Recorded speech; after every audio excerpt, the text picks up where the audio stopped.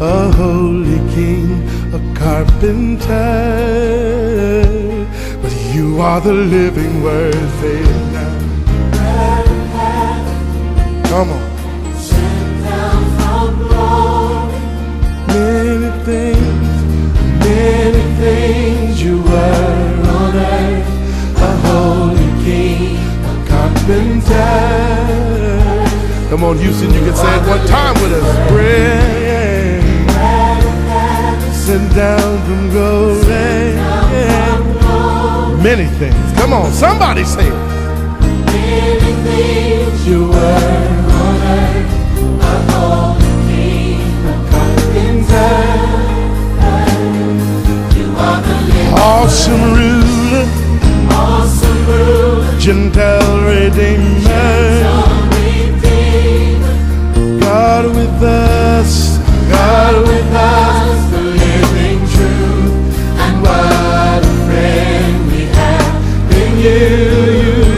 You are an awesome ruler, Gentile redeemer, God with us, the living truth, what a friend. But when we put it all together, this is what we like to call you. Jesus, Jesus. That's what we call you, yeah. You were born in a manger, but on a tree you died to save his man. Jesus.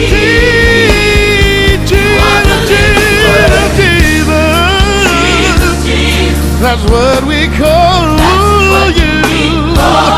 You were born in a manger, but on a tree you died to save humanity. Can you take it up from there? Jesus. That's what we call you, Jesus.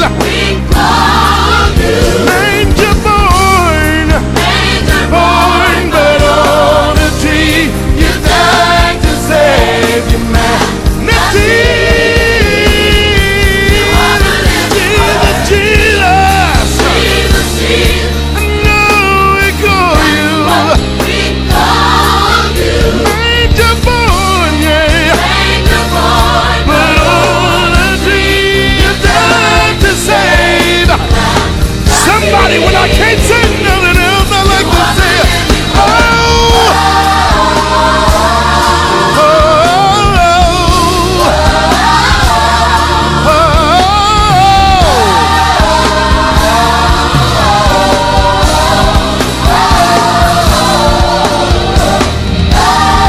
I wonder, can I get the saints all over the world to say, oh,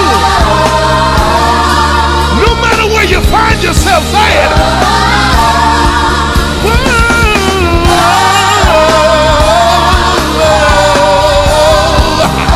Come on, somebody. Can you say it one more time? Oh, yeah. Come on, say it. Lift your voice and say it.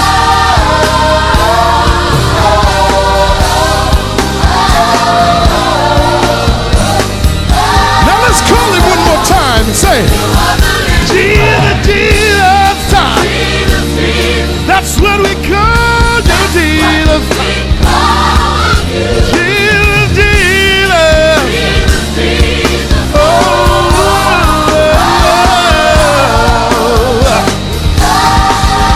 Jesus.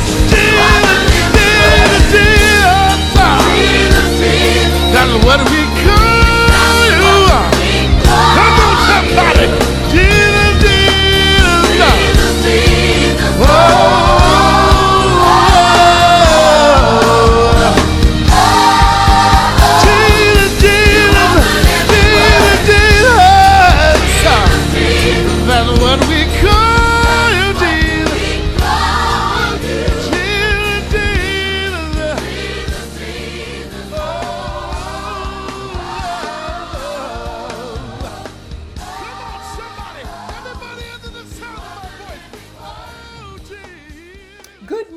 good morning, good morning. Happy Palm Sunday. To God be the glory. We're going to get right into the Word of God, but let us pray. Father God, in the name of your Son, Jesus, we thank you, oh God. We thank you for Jesus. We thank you for the sacrifice that he made. We thank you, oh God, for access to salvation. We thank you, oh God. We give you glory, oh God. We give you honor. As we give you praise this morning, we say amen, amen, and amen. Thank you, God. Thank you, God. Lord, we want you to open up our hearts and our minds to receive your word this morning. Here we are, 1 week before Easter. Easter, the day that we celebrate the resurrection of Jesus Christ. And today is traditionally referred to as Palm Sunday, commemorating Jesus' triumphant entry into Jerusalem as people paved the roads, greeting and laying down palms along his path as a means of honoring him. I want to give you a little history on the time leading up to Jesus' entry into Jerusalem. If you turn to John chapter 7, scripture tells us, after this, Jesus went about in Galilee, and he would not go about in Judea, because the Jews were seeking to kill him. Now the Jews' feast of the booth was at hand. Now the feast of the booth was a festival where the Israelites participated in various activities that were meant to remind them of the time spent wandering in the desert. The Old Testament scripture of Leviticus in chapter 23 provides us with the most detailed information concerning this particular festival. On the first day, the people would take branches from the palms and willows and other luxuriant trees and rejoice before the Lord as they were to live in these booths for the week, to emulate for their descendants how they lived in booths when God brought them out of Egypt. So you see, the festival was a grand celebration as well as a way to pass on to their descendants an appreciation and a practice of praise as they remembered the awesomeness of God in their present and in their past. The festival was considered to be the place to be, and Jesus' brothers wanted him to travel with them to the festival, but Jesus told them to go ahead, for that his time had not yet come. And now I can just imagine, siblings being siblings, that, Jesus' brothers probably rolled their eyes at him and mumbled to themselves, here he goes again, trying to be or talking holier than thou. Now, they said it, they did. But Jesus was all about moving according to God's timing, not man's, despite whatever man thought or whatever they may have said. Jesus had to wait. Had Jesus got caught up in the hype of the celebration and left with his brothers, the Jews would have killed him before God's perfect timing. Jesus did, however, travel to the festival. And in John 7:10, the scripture reads, he also went up to the feast, not openly, but as if it were secret. Some of us need to take heed and learn from Jesus and stop broadcasting and posting every move you make and every little step that you take. Sometimes God's directives are just for you. And when you have a relationship with God, you'll be able to rightly discern what is just for you and what is meant to be shared. Y'all will get that later on.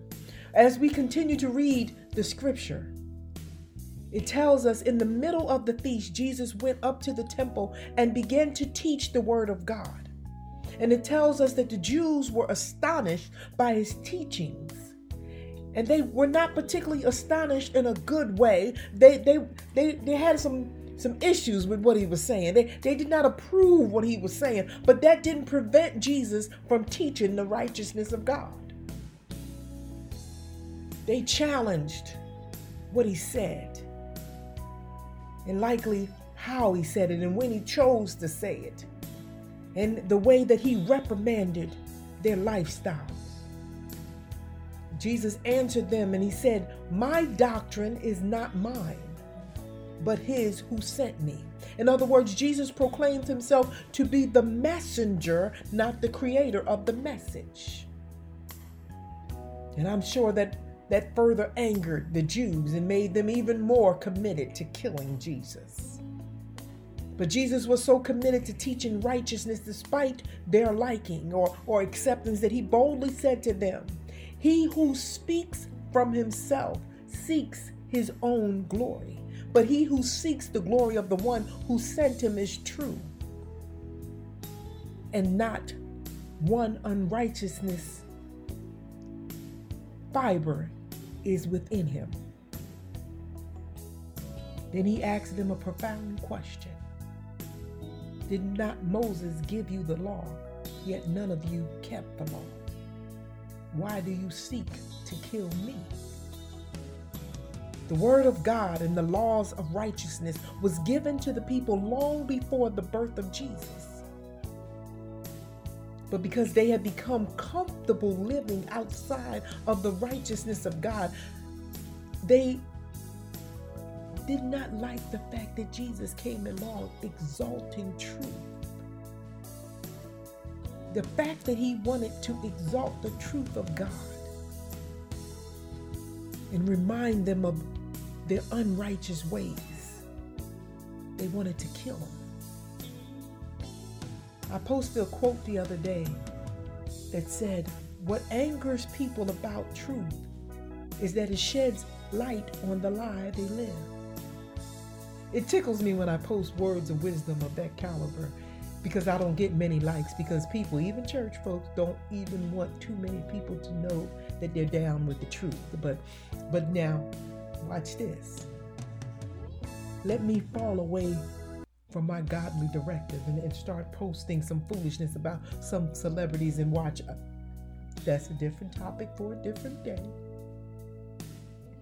And I promise you, at the end of this message, not too many of you will likely share or post this message either. And that's okay, because I don't minister the word of God for the accolades of people, but for the glory of God.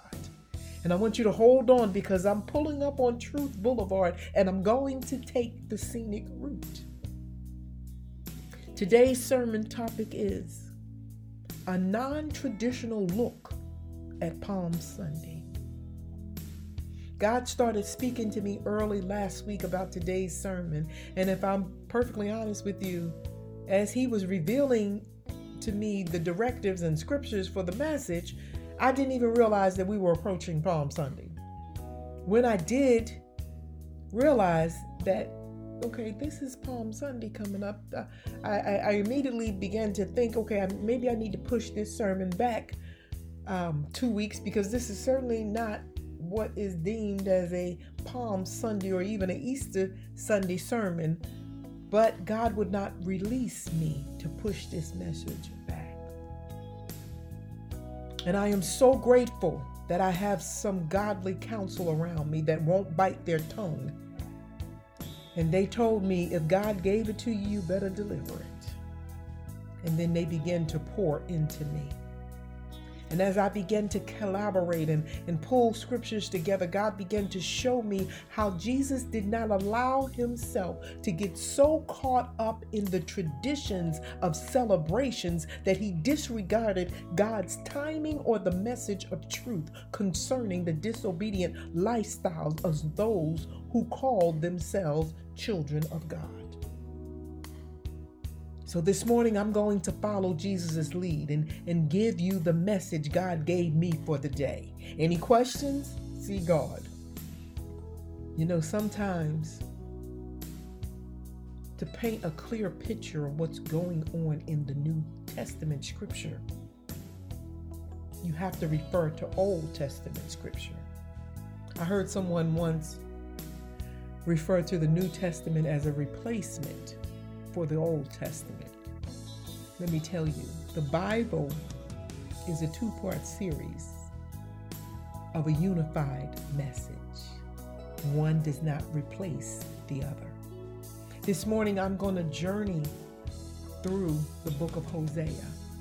If you have never read it for yourself, I encourage you to read it. It's one of the shortest books of the Bible. It's very powerful, though. Challenge yourself. Read it. First, let me tell you the meaning of the name Hosea. Hosea means salvation. And salvation is a means by which we who are sinful can be repentant and reconciled to God. See, in our sinful state, we cannot enter into the kingdom of heaven. Our entry requires salvation. And Jesus laid down his life to pay for our sins, a debt that we could never pay, so that we all could have access to repent and commit to righteousness, to receive the gift of salvation. Hosea was an anointed prophet who journeyed to Israel during a time when Israel was enjoying both political and material prosperity, as well as moral corruption and spiritual bankruptcy. The book of Hosea speaks boldly about the characteristics of whoredom that controlled the Israelites, and if truth be told, is controlling the culture in which we live today. Hosea's focus was on Israel's waywardness and breach of their covenant relationship with God. As you read the book of Hosea, a shocking occurrence happens.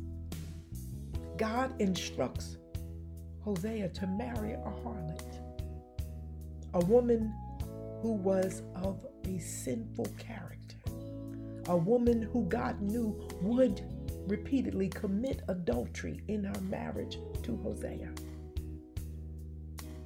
But God told Hosea to build a domestic life with her. But why? This marriage was meant to symbolize the sin, the unfaithfulness, and the violations of the covenant that Israel had made. As you read the book of Hosea, the unfaithfulness, the judgment, the punishment of sin, and then the final chapter, which is entitled Israel Restored at Last. Most of us look at the story of Hosea and his wife and think that was a horrible thing for God to require Hosea to do, without acknowledging that is what we ask God to do repeatedly. We, with our track record of sin, no different than that of a harlot, want or proclaim to enter into a covenant relationship with God, expecting him to just accept us willingly, as Hosea accepted God's orders. And God does. He accepts us. But we would never be so gracious to be that welcoming or that tolerant of another. We proclaim God to be the heads of our houses and our lives, but we continually violate our covenant relationship with him, which is equivalent to adultery. When we scroll back, let's not forget that God sent Moses to deliver the Israelites from slavery, from the oppressive rulership of Pharaoh. God fought for their freedom as he sent a multitude of plagues on Pharaoh until he conceded to free them. God went as far as parting the Red Sea so that the Israelites could cross into freedom on dry land.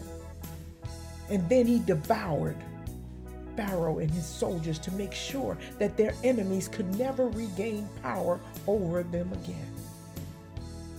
But as they embraced this newfound freedom, it wasn't long before their faith in God, their trust in his word became tainted, and they became disobedient to the very one who performed miracles to save them.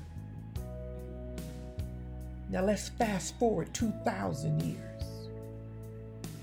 as we can bear witness that the people of God today, just like the Israelites, have forgotten the things and the situations that God has brought them through.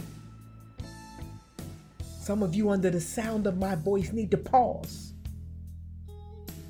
for a moment and think back at all that God has brought you through, the miracles that He has performed in your life, how He has rescued you from what should have killed you,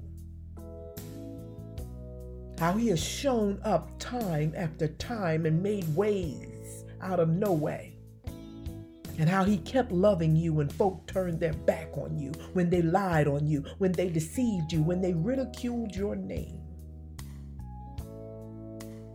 See, when we make it to dry land, we forget how we got to where we are. And the evidence that we have forgotten shows in our tainted existence of the Word of God in our lives. And it shows in how we blatantly disobey the Word of God. Then to add insult to injury, we are so arrogant and so comfortable in our sin. We want to carry on as usual and celebrate Palm Sunday as usual. I'm here to tell you, not on my watch. We get so caught up in our normal, our traditions, our celebrations, because everybody loves a good party, a good time, and everybody loves when everything seems joyous. It's just too bad that a celebratory spirit is not validation of the condition of someone's soul, nor does it convey the genuineness of the relationship of one with the one being honored. John 12 through 13 reads, "The next day, the large crowd that had come to the feast heard that Jesus was coming to Jerusalem. So they took branches of palm trees and went out to meet Him, crying out, 'Hosanna, Hosanna. Blessed is He who comes in the name of the Lord, even the King of Israel.'" Oh, but I want you to be mindful. It was these same people who were singing Hosanna. These same people who were cheering for Jesus and laying down palms, celebrating His entry. These same people in a few days would be hollering, "Crucify Him." I just don't believe that Jesus is impressed with our celebrations of Palm or Easter Sunday when we repeatedly disobey the Word of God and take for granted what it cost Him for us to have access to salvation. Again, the moment this message starts to ruffle your feathers this Palm Sunday morning, take it up with God. I've been charged to talk to you briefly about 3 of the most popular means that we engage in that violate our covenant with God, and both are rooted in a spirit of idolatry. I'm talking about sex, money, and unforgiveness. Satan is funny how he has figured out how to use these 3 things which comfort our flesh and stroke our egos to manipulate and shackle us to his agenda and to keep us disconnected from the things of God. This month we at Bible Deliverance proclaim April as Wisdom Month, and we're studying from the book of Proverbs. And if you follow our Good Morning Truth, all of our Good Morning Truths are coming from the book of Proverbs. And on this Palm Sunday, we're going to reference the book of Wisdom. And I want to read to you some excerpts from Proverbs 5. And the Word of God says this: "My son, pay attention to my wisdom. Turn your ear to my words of insight, that you may maintain discretion and your lips may preserve knowledge. For the lips of the adulterous woman drips honey, and her speech is smoother than oil. But in the end she is bitter as gall, sharp as a two-edged sword. Her feet go down to death. Her steps lead straight to the grave. She gives no thought to the way of life. Her path wanders aimlessly, but she does not know it. Now then, my sons, listen to me. Do not turn aside from what I say. Keep to a path far away from her. Do not go near the door of her house, lest you lose your honor to others and your dignity to one who is cruel, lest strangers feast on your wealth and your toil enrich the house of another. At the end of your life, you will groan when your flesh and your body are spent. For your ways are in full view of the Lord, and he examines your paths. The evil deeds of the wicked ensnare them. The cords of their sin hold them fast. For lack of discipline, they will die, led astray by their own great folly. The passages I just read from Proverbs 5 are sometimes declared as demeaning to women and depicting women in a negative manner. But see, when you understand who God is and truly believes that he loves you and has no respect of person, be it male or female, then you will be able to read and study and understand Bible verses, that they are written to either be descriptive or prescriptive. And Proverbs 5 is descriptive, as it is not prescriptive in its message about women, but it also applies to women about men. The message here is the discipline of one's flesh. And as you study the scriptures, we know this because as we study the word of God, we see the passage was written as the exaltation of wisdom from a father to a son. So that is the reason, the only reason for this passage being gender specific. While the passages are gender specific, the principles taught here are not. Sexual immorality and marital infidelity often lead to disaster and are to be judiciously avoided by both men and women. The closing passage reads, "For your ways are in full view of the Lord, and he examines all your paths." It goes on to say, "The evil deeds of the wicked ensnare them. The cords of their sin hold them fast. For lack of discipline, they will die." Many of our souls will die at the day of judgment because of our lack of discipline, our inability to control our flesh.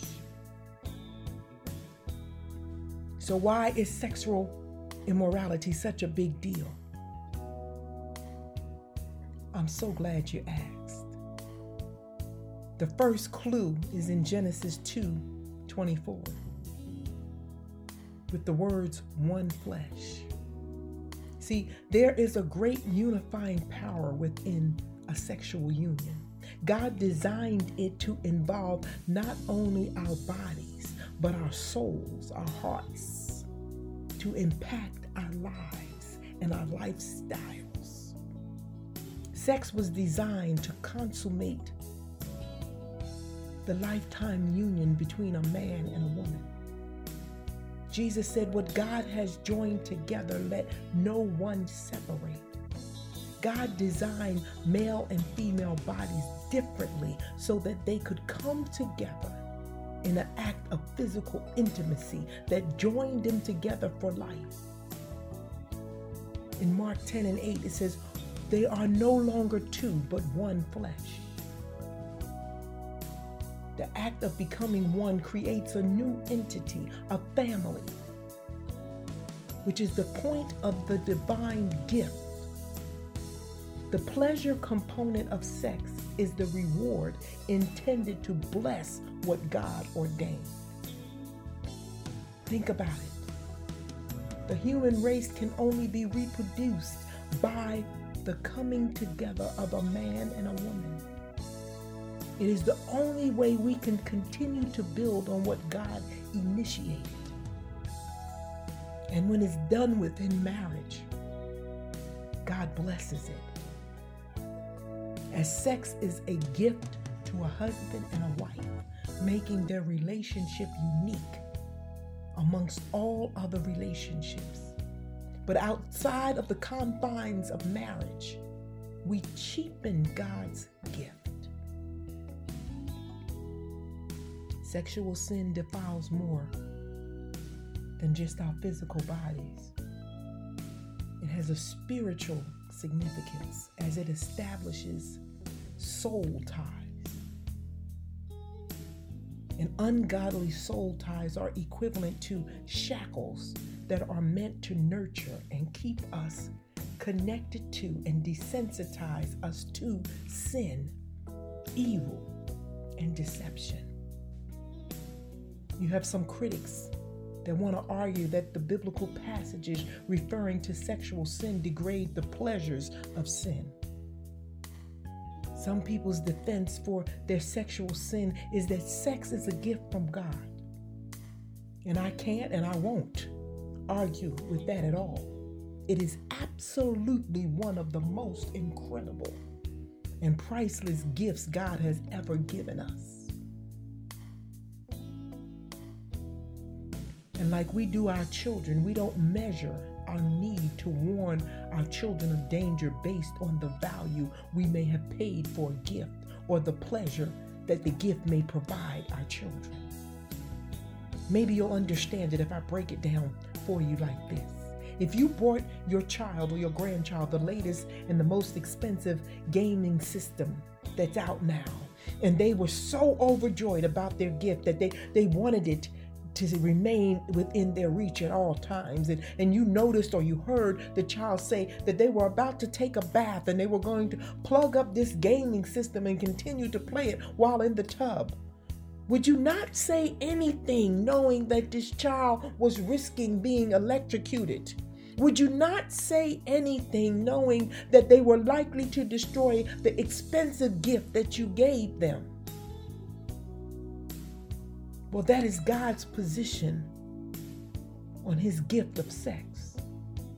He provides the parameters concerning how the gift should be utilized. And we see every day the repercussions and the consequences invoked by not following the designed instructions. The orgasmic release sex provides gives us a temporary high. But outside of the boundaries of God, we find ourselves operating in the realm of Satan's confines, which leaves us like drug addicts who have become so focused on that orgasmic high that we will manipulate, lie, deceive, mistreat, misuse others and resources. And most of all, go against our divine Creator, all while expecting almost arrogantly enough, demanding his grace and mercy, all while chasing a high to satisfy our flesh. There are so many claiming that they are looking for a good woman or a good man, but they approach relationships with that same drug addict mentality, needing to experience that high as soon as possible because they base their compatibility with another on how well a person can mix and manage their sexual skills,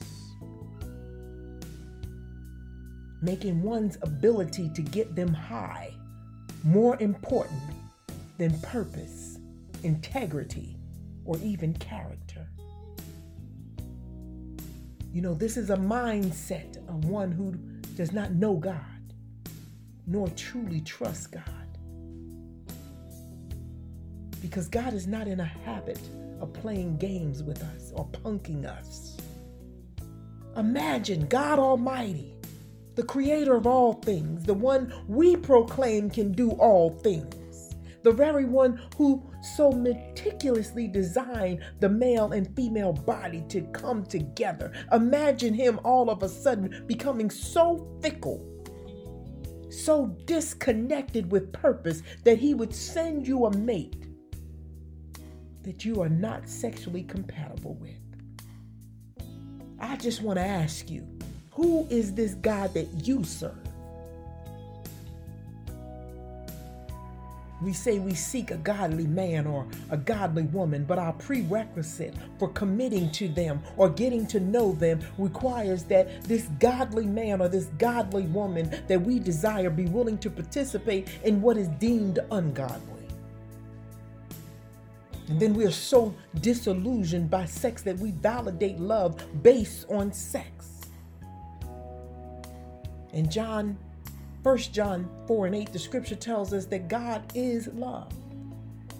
If God is love, then mathematically speaking, God equals love, which means anything on the other side of that equal sign in the equation cannot include anything deemed sinful or ungodly according to the standards of God.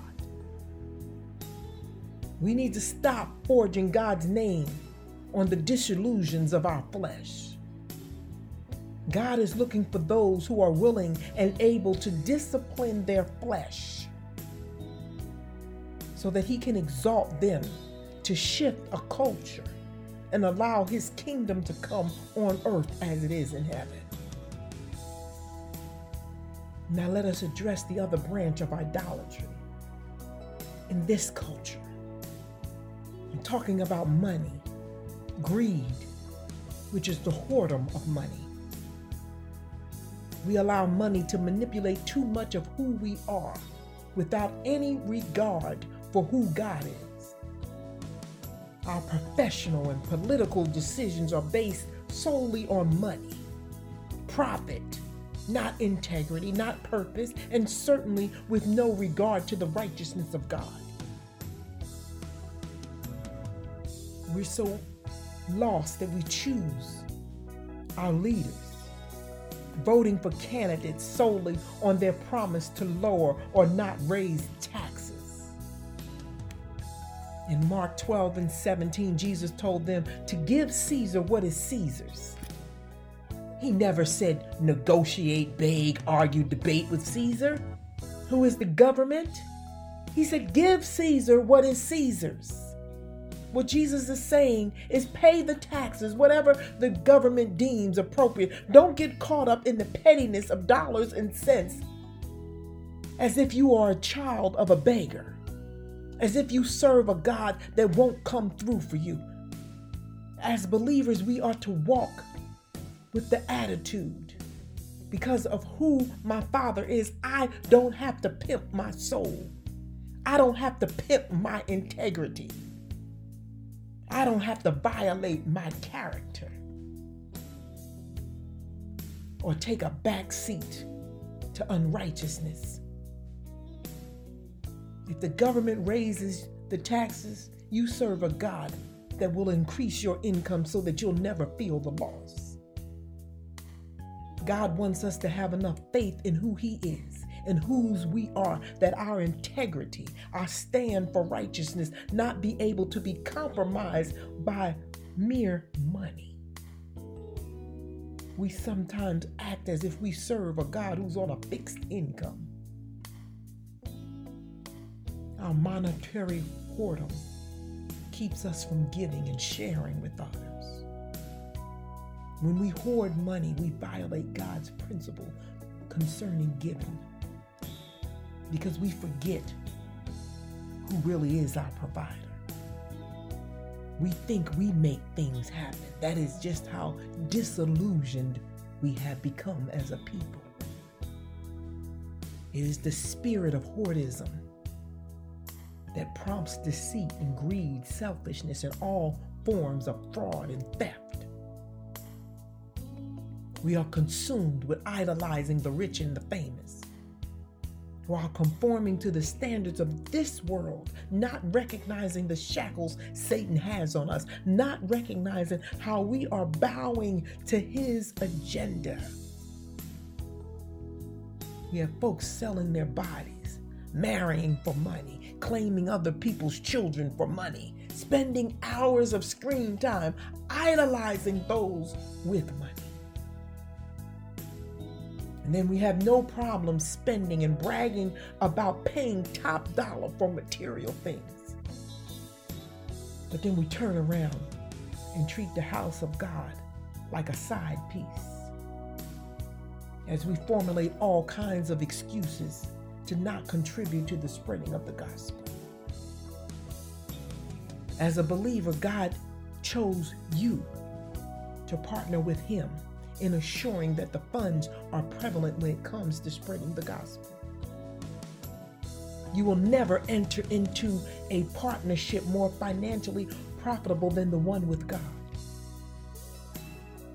God says, here's the deal. I will give you the activity of your limbs, a mind with a thought process like none other. I'll give you vision and provision to acquire all that you want. And as your partner, you keep 90% of all the proceeds and give 10% to those who are committed to making sure that my word is preached to the masses.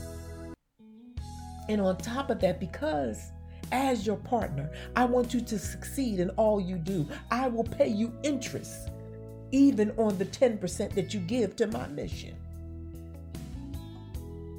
Luke 6:38 says, give and it shall be given unto you, good measure, pressed down, shaken together, and running over, shall men give into your bosom.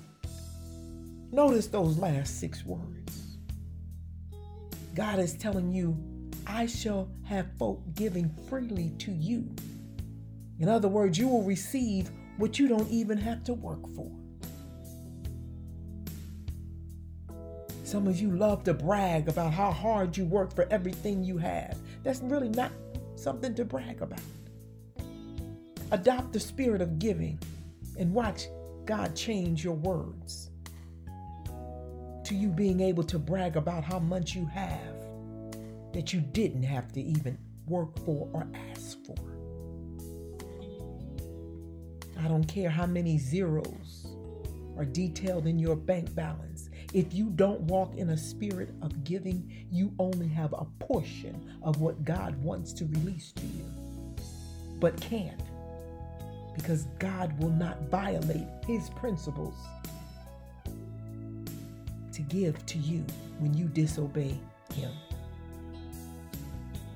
I'm not soliciting for you to give to Bible deliverance. Who and where you give is between you and God. My goal is to lead you to the path of abundant blessings. If you are a member of a church, give. Pay your tithes, give your offering. If you're not a member of a church, give. Pay your tithes to a ministry that feeds you spiritually until God directs your path to membership. But don't forsake investing in the spreading of the gospel. We're so arrogant in our ways and our selfishness and so caught up in our flesh that we sin against God, then turn around and rob him. Malachi 3:8-10 reads, but you say, in what way have we robbed you? In tithes and in offerings. The scripture says you are cursed with a curse, for you have robbed me, even this whole nation.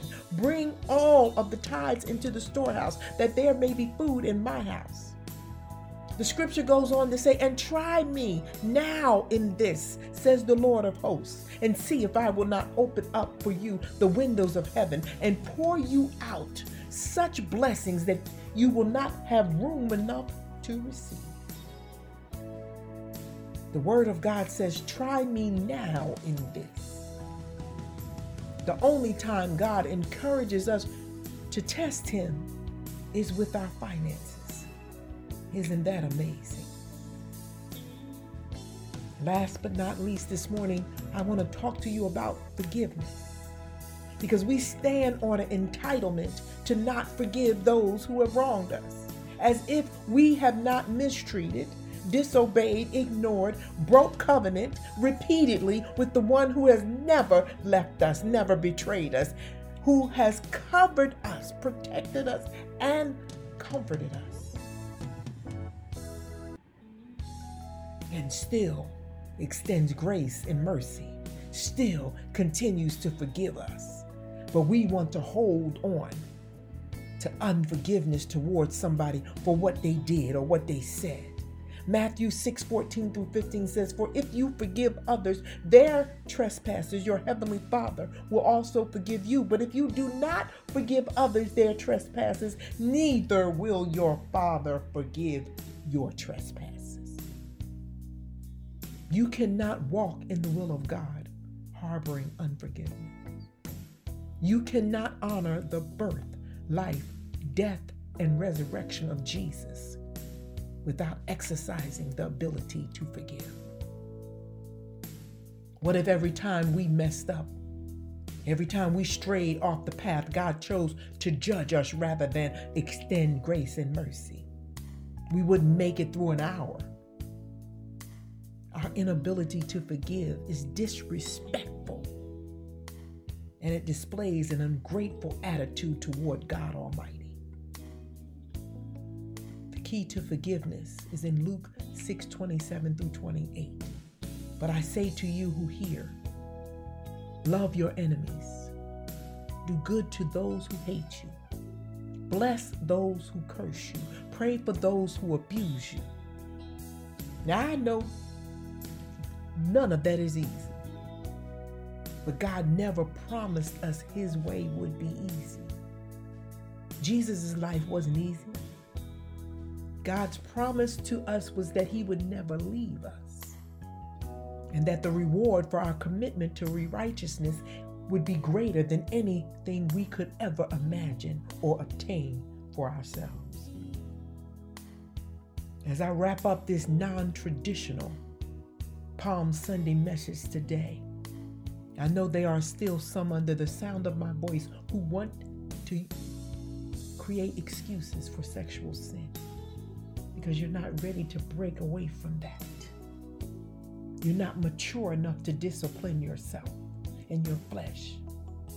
And you want to discount your sexual sin as a personal choice, similar to the decision of whether to buy a house or rent a condo. And in a sense, you're absolutely right. One's sexual behavior is a personal choice. As God, the same God who gifted us sex, gave us another gift, free will. And you can use your free will any way you choose. And I know some of you think that the focus on money is just a church hustle, because the world's popular stance on church and money is that all that the churches want is your money. Never thinking that's all Walmart wants. That's all the restaurants that you frequent want. That's all the designer labels that you buy want. Your checkbook ledger tells the story about who you serve and in whom you put your trust. And I want to tell you this morning, let nothing or anyone tie up your blessings because of what they've done or said to you. God wants to release in your life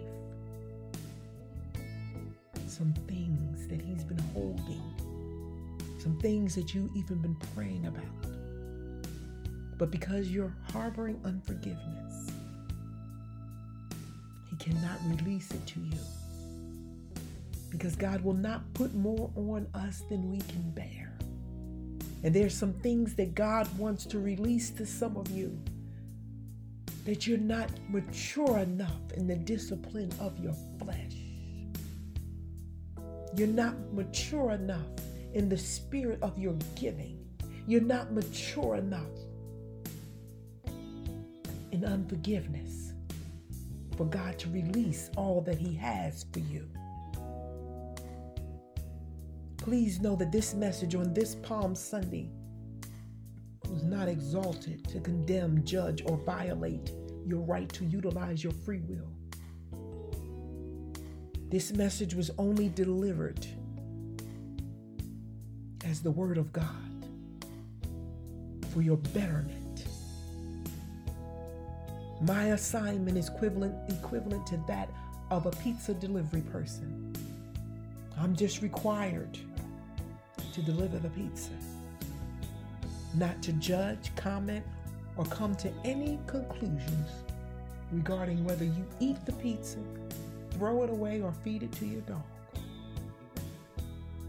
But I want to include an order of breadsticks that come free with your pizza. What you need to know is the righteousness, the mandates, and the commands of God will never be impacted by your choices. God is never moved by popular opinion. His mandates and commands does not change with the trends. He's never moved by our actions or reactions to His word. With all the divine gifts, with His grace and His mercy, the one thing God has never given man is the privilege of defining righteousness. I want to close with the reading of the Message translation of Hebrews 6:4-8.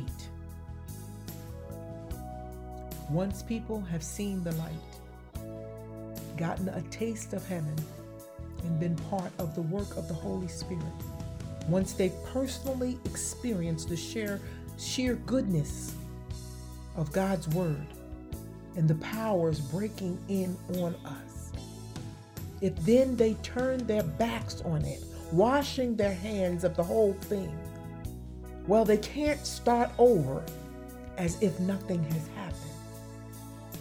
That is impossible. Why? They've crucified Christ again. They've repudiated Him in public. When we exalt any celebration to honor the birth, life, death, or resurrection of Jesus Christ, without repenting of our sins and moving forward with a desire to strengthen our relationship with God, then we have mocked God. We have mocked the birth, the life, and the sacrifice of His Son. Palm Sunday should be about remembering what Jesus was willing to sacrifice for us, about how even knowing His fate, He never stopped teaching the Word of God. He never stopped trying to be the light that would guide the people into the embrace of the kingdom of God. Let us pray. Father God, in the name of your Son Jesus, we thank you. We thank you for your grace. We thank you for your mercy. Lord, we ask that you forgive our sins. Forgive us for re-crucifying Jesus afresh. As we take His sacrifice for granted through our sin choices, Lord, forgive us. Forgive us for taking His sacrifice for granted. Lord, we thank you for loving us enough to manifest yourself in flesh, to walk the earth, and to be the living example of righteousness, and then offer yourself up to pay a debt that we could never pay, so that we could have access to eternal life with you in your kingdom. We give you honor, oh God. We give you praise. We give you glory. Amen, amen, and amen. Thank you so much for joining Bible Deliverance. Please note that you can submit biblical questions, prayer requests, or sow into our ministry on our website at www.bibledeliverance.org. We also invite you to join our live Wednesday night Bible studies. Be blessed.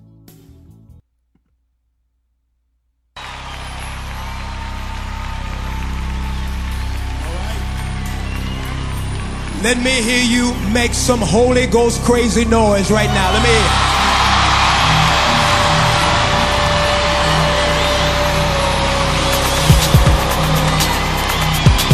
Come on.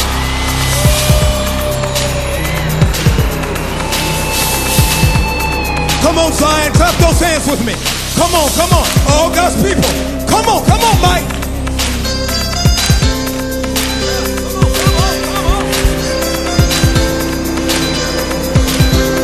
Do them up like this. Come on.